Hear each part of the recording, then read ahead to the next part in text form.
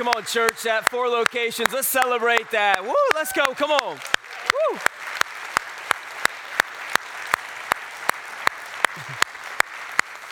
You know, you got a picture of why we exist as a church. Man, that's what we do. We say it like this, more and better. We want to be a church that reaches people far from God and a church that helps people grow closer to God and take their next steps. And through Gabe's story, you got to see how God intervenes in our mess, and he restores us and he redeems us. And so that's why we exist, because of life change stories, because of the gospel of Jesus Christ. And so welcome to Northridge Church. We're thankful that you're here, whether you're a longtime Northridger or you're a guest visiting us this morning. Man, we hope this feels like home to you, that you're welcomed. What feels like a crowd could become a family to us. I want to welcome our campuses at Webster, Greece, Henrietta, Aranacoit. Those of you who are watching online, thanks for being here this morning. And I also want to quickly just say thank you to our church. I know many of you on Wednesday were praying for my son Malachi. He had his second surgery on his mouth, his cleft lip and palate. If you don't know, we adopted a boy from China about a year ago who had a cleft lip and palate, and he's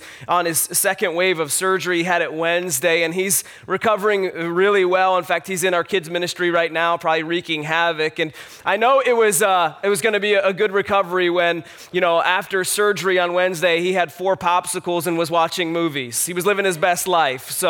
But I just really want to say, man, we felt your prayers. We're very thankful for you guys as you walk through us with this journey. So thank you for that. And as I watched my son and I just listened for the second time, Gabe's story, I'm reminded of the series that we're in right now called Picture Perfect Family, and how God steps in the middle of my mess and your mess, and he brings about redemption. And really that's what we're doing in this series is we're looking at Jesus' lineage, his family. And more specifically, we're studying the women in his genealogy. And here's what we recognize from week 1, and we're going to continue to recognize through all these weeks, is that these women's stories were messy, but the outcome was perfection. It's kind of the theme of our series is, man, these women's stories were messy, but we see this outcome was perfection, that Jesus used imperfect people. He used imperfect people like me and you, and he brought about the Savior of the world. He brought about perfection. His name was Jesus. And last week, we studied a woman named Rahab. The Bible describes her as a prostitute, a woman who sold her body for power and influence and wealth, but yet she is an example for all of us as followers of Christ of what true faith looks like. Faith that doesn't just see the evidence of God, but believes in it like she saw it. And not only a faith that believes, but a faith that moved into action and changed the way she thought and the way she lived. And today we're going to continue in this series by looking at the actual first lady who was mentioned in the genealogy of Jesus. We find it in Matthew chapter 1. We're introduced to her. It says this: Judah, the father of Perez and Zerah, whose mother was Tamar. Tamar is the next woman we're going to be studying in Jesus' family. And as we look to Tamar's story, I kind of want to warn you up front. I warned you last week that if you like drama and reality TV, you're going to love today. Because there's 3 things you need to know about Tamar's story up front. Number 1, it's wild and it's weird. I'm just warning you, you're going to read some things in the Bible today that you're going to be a little bit shocked that the Bible mentions and lists. You're going to hear some words that you probably, if you have a young kid in with you, you're probably not going to want them to hear. I'm just warning you, it's kind of PG-13, almost R-rated type of stuff we're going to be digging into in God's words today. The second thing you need to know about Tamar's story is if you don't understand the culture that she lived in, you won't understand her story. You'll just think the Bible's weird and it's crazy and why would it include that? And if we don't understand and bog through the culture of her day, we'll miss it. But then the third thing I think you have to understand is this story is descriptive, not prescriptive. And what I mean by that is last week we looked at Rahab, and Rahab was an example for all of us to follow. Her faith for all Christians, like we can be like Rahab.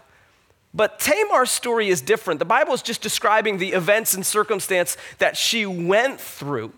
And by no means, as we look at her story, am I going to say, hey, you should act and be like Tamar, because her story is descriptive, not prescriptive. And so if you have your Bibles, Genesis chapter 38 is where we pick up her story. Genesis chapter 38, we're going to kind of plant ourselves here this morning. So I'd encourage you to grab your Bible, use the one we provide, turn to page 32, and let's kind of navigate this story together. Now in Genesis chapter 38, the first 5 verses actually introduce us to Tamar's in-laws. And they play a significant role in her family and her experiences and her circumstances. So I want to introduce you to them so you have a full context of who they are. You see, her soon-to-be father-in-law's name is Judah.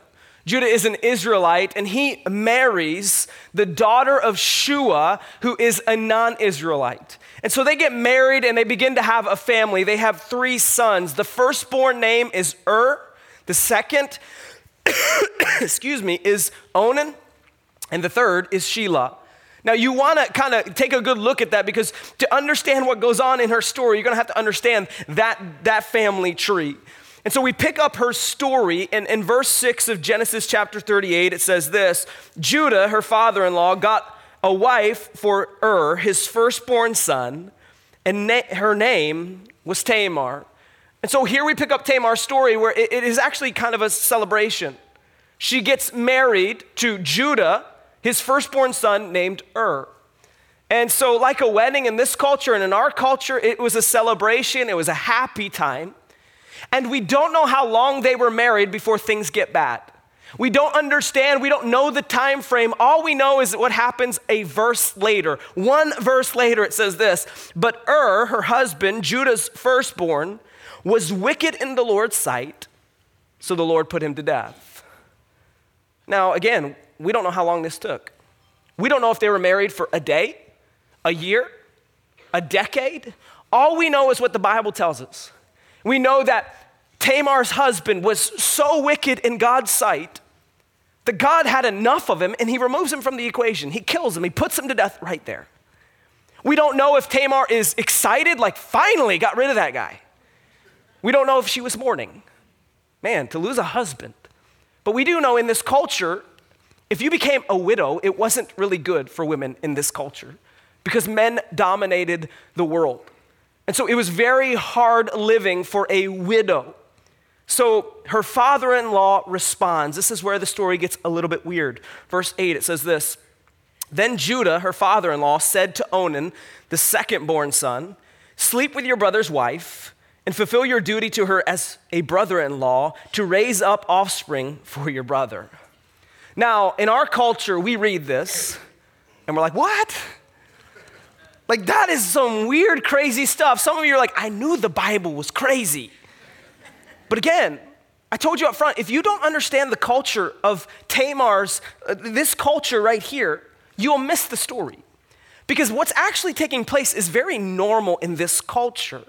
You see, when a widow's husband, when a husband died and a woman became a widow, the father-in-law in this culture was responsible to do 2 major things. The first one was he was supposed to produce a son that would carry on the line and the lineage of his dead son. But secondly, he was responsible to take care of his son's widow. That was what Judah, Tamar's father-in-law's job responsibility was. They called it leverage marriage right. Leverage marriage right. In fact, this was a law in God's chosen people named of Israel. They called it leverage marriage law. Here's what it meant. When a husband dies, his family bears the responsibility to ensure his line continues. And so that was Judah's responsibility. As the father-in-law to Tamar, he was responsible for, 1, providing a son through his second-born that would keep his son's lineage alive. But then he was responsible to taking care of Tamar. In fact, this is what the Bible, the law says in Deuteronomy chapter 25. It says, if brothers dwell together and one of them dies and has no son, the wife of the dead man shall not be married outside the family to a stranger. Her husband's brother shall go into her and take her as his wife and perform the duties of a husband's brother to her.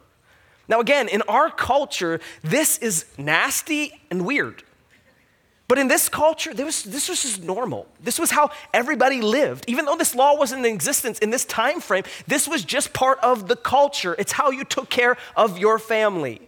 And so Judah says to his second-born Onan, he says, you need to take care of the responsibility for your brother Let's see what Onan does. Verse 9, story gets even weirder. It says, but Onan knew that the child would not be his. So whenever he slept with his brother's wife, he spilled his semen on the ground to keep from providing offspring for his brother.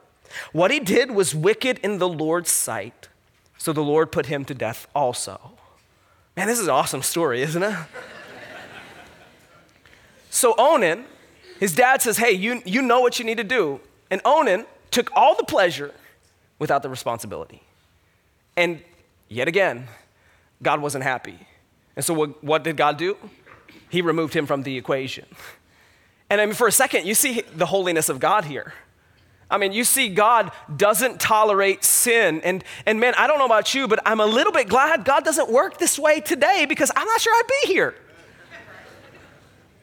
But you see Onan not taking responsibility for what he should do for his brother.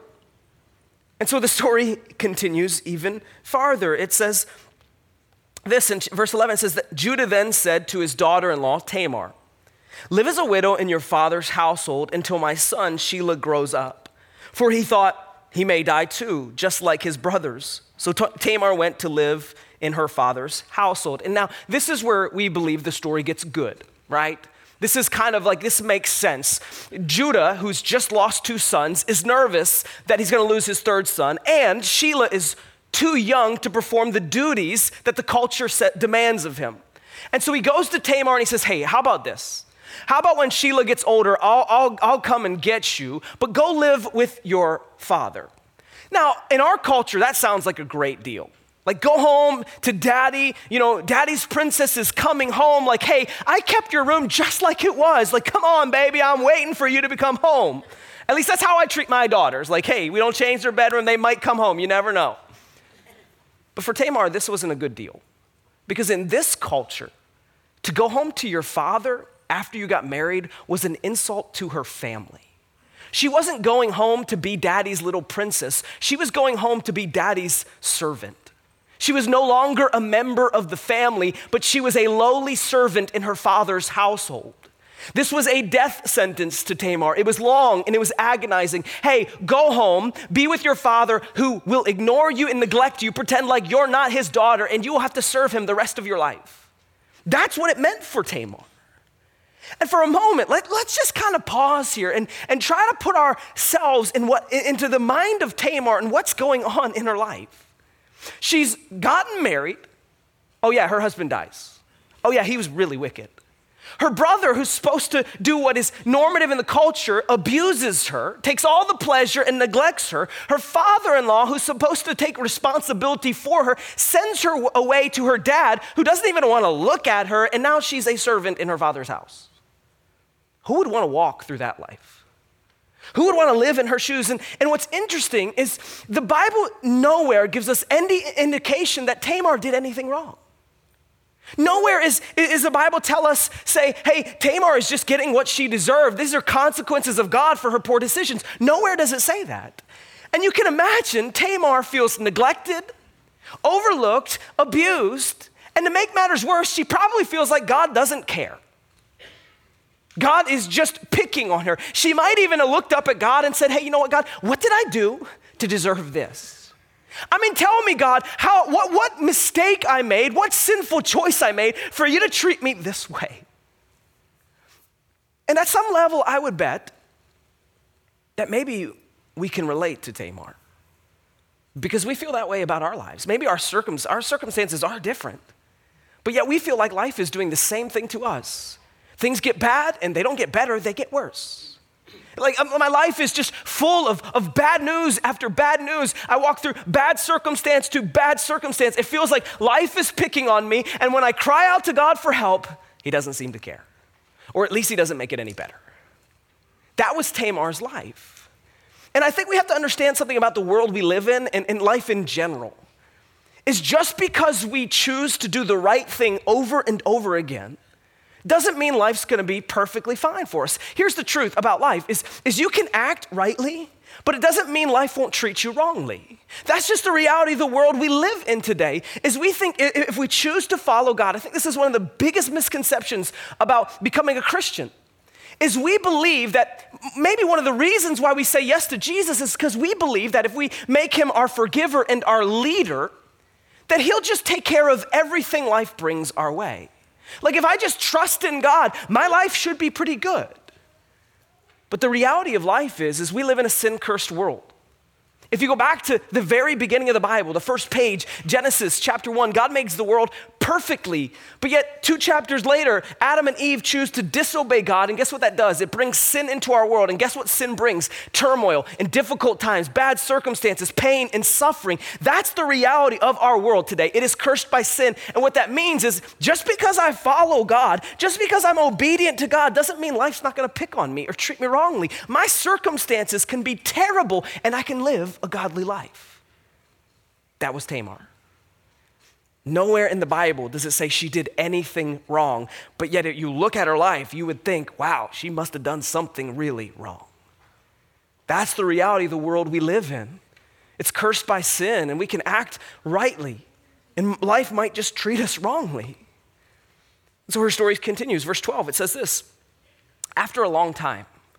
And I love that the Bible includes this because this wasn't like some short-term suffering for Tamar.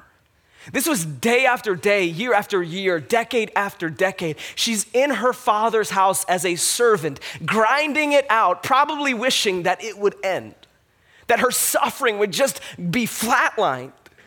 It says, after a long time, Judah's wife, the daughter of Shua, died. So her father-in-law's wife dies. When Judah had recovered from his grief, he went up from Timnah to the men who were shearing his sheep, and his friend Hira the Adullamite went with him. When Tamar was told, your father-in-law is on his way to Timnah to shear his sheep, she took off her widow's clothes, covered herself with a veil to disguise herself, and then sat down at the entrance of Enah, which is on the road to Timnah.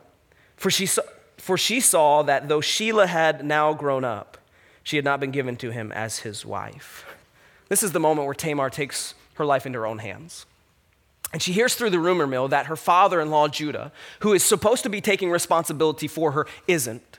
Shelah, his third son, is now grown up to perform the duties that he's supposed to, but yet her father-in-law doesn't give him to Tamar. And so Tamar decides to take off her widow's clothes. She puts a veil over her face to disguise herself, and she plants herself on the road to Timnah, knowing that Judah is headed that way to get his sheep that were sheared. And here's where the story gets even weirder. It says this in verse 15. It says, when Judah saw her, he thought she was a prostitute, for she had covered her face. Not realizing that she was his daughter-in-law, he went over to her by the roadside and said, come now, let me sleep with you. And what will you give me to sleep with you, she asked. I'll send you a young goat from my flock, he said. Will you give me something as a pledge until you send it, she asked. He said, what pledge should I give you? Your seal and its cord and the staff in your hand, she answered. So he gave them to her and slept with her, and she became pregnant by him. And she left and took off her veil and put on her widow's clothes again. What a doozy. Man, aren't you glad you showed up this morning? I told you, if you like reality TV, here it is, because Hollywood can't produce this. So Tamar disguises herself, and she plants herself on the road, knowing her father-in-law is on the way. Now remember, his wife has died. He's just getting over the grief, and he sees Tamar, thinks she's a prostitute. And so he says, hey, how much is it going to cost to sleep with you? And Tamar, in this shrewd way, kind of strikes this deal with her father-in-law. She says, okay, what are you going to give me? And he says, I'll give you a young goat. And Tamar is shrewd enough to know that, hey, you're supposed to be responsible for me. I'm not going to trust your word. And she says, hey, you need to give me something to prove that you're going to give me that goat. And so Judah gives her his seal, his cord, and his staff. Again, cultural things that don't land in our head because we don't carry those things around. But in this culture, Judah giving up those things was significant. Because if a man lost his seal and his cord and his staff, all of his contracts would be null and void. A lot of scholars believe that in an Old Testament story where Esau gives up his birthright to Jacob for a bowl of soup, it was very similar to those circumstances where Judah is giving up basically all that he has for a one-night stand. In our culture, it'd be much like us giving someone our passwords to all our bank accounts or our social security card for that one night of pleasure. That's ultimately what Judah is doing in this moment with his daughter-in-law. And so they do the deed, and Judah doesn't know, but Tamar becomes pregnant. And in the next couple verses, Judah goes to his friend, and he sends him back to the location where he met Tamar to deliver the young goat that he promised. Here's the problem, is his friend can't find Tamar, the prostitute, anywhere. She's nowhere to be found. He goes and asks all the people in the town, hey, where's the prostitute that hangs out on the road to Timnah? Like, where is she? And everybody's like, there is no prostitute that hangs around here. And so Judah's friend comes back and he's like, hey, I can't find this woman anywhere. And so to save his own skin and to overcome his embarrassment, he just says, let's not say anything about it. The story continues, verse 24. It says, about 3 months later. You know what happens after 3 months of pregnancy? You begin to show. That cute baby bump, Tamar can no longer hide the fact that she's been up to some promiscuous things. It says about 3 months later, Judah was told, your daughter-in-law Tamar is guilty of prostitution. And as a result, she is now pregnant. Judah said, bring her out and have her burned to death. And so here, Tamar can no longer hide her secret. She's pregnant and she's showing. And it's interesting that in this culture, when the people who find out she's been involved in prostitution, they don't go to her dad, they go to her father-in-law. Why is that? Because he was responsible for her. In this culture, the father-in-law was supposed to take care of the widow, even though Judah's not doing that. And Judah, you see the reflection of his heart because he hears this news and he says, hey, this is simple. Let's just get rid of Tamar. Now, it's interesting that Judah was he was okay with sleeping with a prostitute. He just wasn't okay with his daughter-in-law being a prostitute. And it shows you where Judah's heart is, but then Tamar has this drop the mic moment. The one moment in Tamar's life where she wins, verse 25, it says this, as she was being brought out, she sent a message to her father-in-law. I'm pregnant by the man who owns these. I bet you that was an awesome moment for Tamar. See if you recognize them, Judah. Oh yeah, they're yours, dude. I just love this moment. I'm like, yeah, Tamar, let's go. Sorry. I get back to reading. See if you recognize whose seal and cord and staff these are. And you got to imagine Judah saw these things and his stomach dropped. So Judah recognized them and said, she is more righteous than I, since I wouldn't give her to my son Shelah, and he did not sleep with her again. It's kind of the wind down of Tamar's story. She's like, hey, this is your baby. So if I'm going to burn, you're going to burn. We going down in flames together, Judah. Man, you look at this story that the Bible produces, and you're like, okay, that was interesting, full of culture, but what in the heck, how in the heck, is it maybe a better question, can that change my life today? I told you, I'm not going to tell you to leave here today and look and be like Tamar. That wouldn't be a good idea for any of us. But what can we learn from this story? And I have a couple things. One, big picture thing. I think we have to recognize that God can use our difficult circumstances for good, even if we don't get to see it in our lifetime. And this isn't the most encouraging point in the world, but I think at some level, we all can relate to Tamar because we all walk through difficult circumstances. They're going to look different than Tamar's. At least I certainly hope so. But we all walk through storms in life where the waves and winds of life blow on us. And the truth is maybe that storm won't get any better. Maybe that there won't be actually light at the end of the tunnel for your bad circumstances. Things might not get better. The Bible nowhere promises us an easy life where all of our storms are conquered by God in this earth. And that was true for Tamar. Do you want to know how her story ends? Nowhere in the Bible does it say that after she drops the mic on Judah, that a knight in shining armor swoops down and he grabs her and he says, I'll marry you and I'll love you and your children for the rest of your life. I know Hallmark would draw that up. But that's not what the Bible says. All it says was that Judah wouldn't sleep with her again. And guess what Tamar does? She gives birth to twins.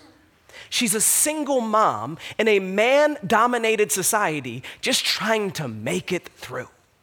That's how her story ends. There's no light at the end of the tunnel for her. Her circumstances don't really get any better until thousands of years later, where through her lineage, God produces his son. And the truth today is not encouraging as this is, you might be walking through difficult circumstances. And I can't promise you today that it will get any better here on earth. But I can promise you that there is hope through Tamar's lineage of Jesus, who in the midst of terrible circumstances provides hope for eternity. And God can use your difficult circumstances for his glory and his purpose, even though you might never see it in your lifetime. That was Tamar's story. She didn't get to see Jesus be produced by her lineage. No, that happened thousands of years later. So what does that mean for you and I in the day-to-day? If God can use my circumstances for good, even if I might not see it now, but it might be future generations, what does that mean I should do in the meantime? What does that mean for my life right now, today and tomorrow, when I face storms and hardships and messy situations? And I think all of us have to learn something that's very difficult, is we have to learn to find value in whatever circumstances we face. We have to learn that in the midst of the storm, God has a value there for all of us to find. I mean, this is why the Bible, it says it doesn't matter what circumstance you go through, what situations you deal with, there is value there. Look what 1 Thessalonians chapter 5 says. It says this, it says, give thanks in all circumstances. I love that word all because it includes everything. The Bible doesn't say give thanks when God is blessing you or when life is good. It says no, in the ups and downs, in the roller coaster of life, we give thanks in every situation. And just a month ago, we celebrated Thanksgiving. And I'm just afraid that the church, Christians, we really don't get what it means to be thankful. We've dumbed down Thanksgiving to turkey and football. By the way, trying to find value in bad circumstances, I cannot believe what happened on Thanksgiving. God, I'm trying to still find value in that. But the truth is I'm not sure I understand or we understand what it means to truly live in Thanksgiving. The Bible says we don't celebrate that once a year. We should live in that daily. No matter what we face, no matter what life brings, no matter what path God takes us down, the Bible says in every situation and in every circumstance, I should choose thanksgiving. The verse continues. It actually says, this is actually God's will for you in Christ Jesus. This is what God wants from you and for you. And he actually gives you the purpose behind it. The reason why you can be thankful in all circumstances is because of what Tamar's story produces. He says, in Christ Jesus. I can be thankful, not because of the storm I'm walking through, but because I know because of Jesus, that storm one day will end because of my belief in him. This is hard, right? Let's just all admit it. This is not easy to live in Thanksgiving every single day. And it's been hard for me this year. 2019, of all the years in my life, has been one of the hardest years I've faced in my life. It's been up and down, up and down. I've lost a Mima, a Gigi. And I'm not even sure I've kind of wrestled with that grief of not having them for the holidays this year. I'm not sure I've dealt with the pain and hurts that's there because I just rather ignore it. But then I've also, one of the guys I'm closest to, I call him my Southern dad, his name is Rodney. This year he was diagnosed with brain cancer and there are no treatments for him left. And so every day is just this waiting period of like, man, is he gonna make it? Is today the day? We just don't know. And so 3 months ago, I flew out with my wife to Atlanta to see Rodney and Cindy. They watch online every single week. Love you guys. And I thought, man, I'm gonna go and I'm gonna be, the pastor. I'm gonna go and I'm gonna give hope to this man who's been diagnosed with brain cancer. Like, you can do it, man. Like, let me pray over you and let me speak truth into your life. And I went to encourage him. And what I found to be true in Atlanta, when I saw Rodney, my Southern dad, I didn't encourage him, he encouraged me. Do you wanna know why? Because in the midst of a diagnosis that no one would ever wanna face, he found the value. He told me story after story of how brain cancer gave him an opportunity to speak the truth of the gospel in people he would never get to interact with. Stories of how he got to tell people about Jesus, doctors and coworkers and physicians and nurses about the hope of Jesus. You don't know why? Because he had brain cancer. He found the value. And I just think today that we have to learn, I've got to learn that no matter what life brings me, no matter what path God takes me on, whether it's bumpy or smooth, good or messy or ugly, I got to learn to find the value of the storm, of the circumstances God has me. And maybe sometimes the value is just God's trying to teach you a lesson.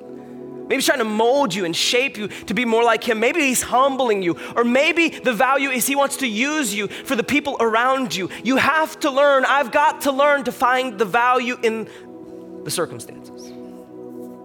But even beyond that, beyond Tamar's story and our story, the messy circumstances, I think what we see in this series and what we see in Tamar's story is God is a master at giving hope to the hopeless. He's a master in the hopeless situations where we don't think we can come back from this. God offers hope. And we see this in Tamar's story at the very end, verse 27, where it says this: when the time came for her to give birth, there were twin boys in her womb. And one of those twins boys she gave birth to, his name was Perez. And from Perez came the line of Jesus, my Savior and your Savior, our Redeemer. And because of Tamar's story and Rahab's story, what it did is it produced Jesus. And what Jesus produces for every single one of us today is hope in the midst of the hopelessness. It means that we don't celebrate Christmas and claim hope because there's a baby lying in a manger. We celebrate what this baby came to do, the radical nature that God sent his one and only son, not to be worshiped, not to be glorified, but to die. Why did he die? Because you and I were hopeless in the midst of our sin. Jesus, perfection, hung on a cross to pay my penalty, to step in my place, in your place, to give me what? Hope. To give me hope. That no matter what I deal with here on earth, I have the hope, I bank on the promise that one day my pain and my turmoil and my difficult situations and my tears and my heartbreak will go away because of Jesus. And that's hope that outlasts any storm. That's hope for eternity, not temporary, but forever. And today that's what Christmas is all about. And I asked you week 1, and I will ask you again week 2. Do you have that hope? Do you have the hope of the holidays, of what Jesus came to bring? And let's dig a little bit deeper here, because I think that's a surface level question. Maybe some of you today might say, well, I have hope. Life is good. But let's dig a little bit more into that hope. If tomorrow you wake up and God has a storm planned for you, where life gets really hard and difficult, in the midst of that storm, will you have hope to cling to? If there's not light at the end of the tunnel, if things don't get better in your life, in your marriage, in your workplace, if that diagnosis isn't cured, if what you're walking through right now gets worse, will you have hope? Because the hope of Christmas really doesn't even truly start here on earth. It's a hope that will last way beyond earth. A hope of eternity, that one day all the baggage, all the turmoil will be gone because of perfection had arrived. His name was Jesus. And so here's what we're gonna do. I know in the church, and when I say church, I mean people. There are a lot of people over 4 campuses and watching online who are right now dealing with difficult circumstances. And one of the hardest things to do in Christianity, and one of the weirdest things, Tamar's story is weird, but what's weird is to walk through pain and hardship and to be able to utter 3 words, "It is well." And so our bands are gonna come and they're gonna sing a song. And they're gonna sing a song of truth, that no matter what I walk through in life, no matter what circumstances I face, through everything life throws my way, because of the hope of Jesus, because of what Christmas truly means, I can say these 3 words, "It is well."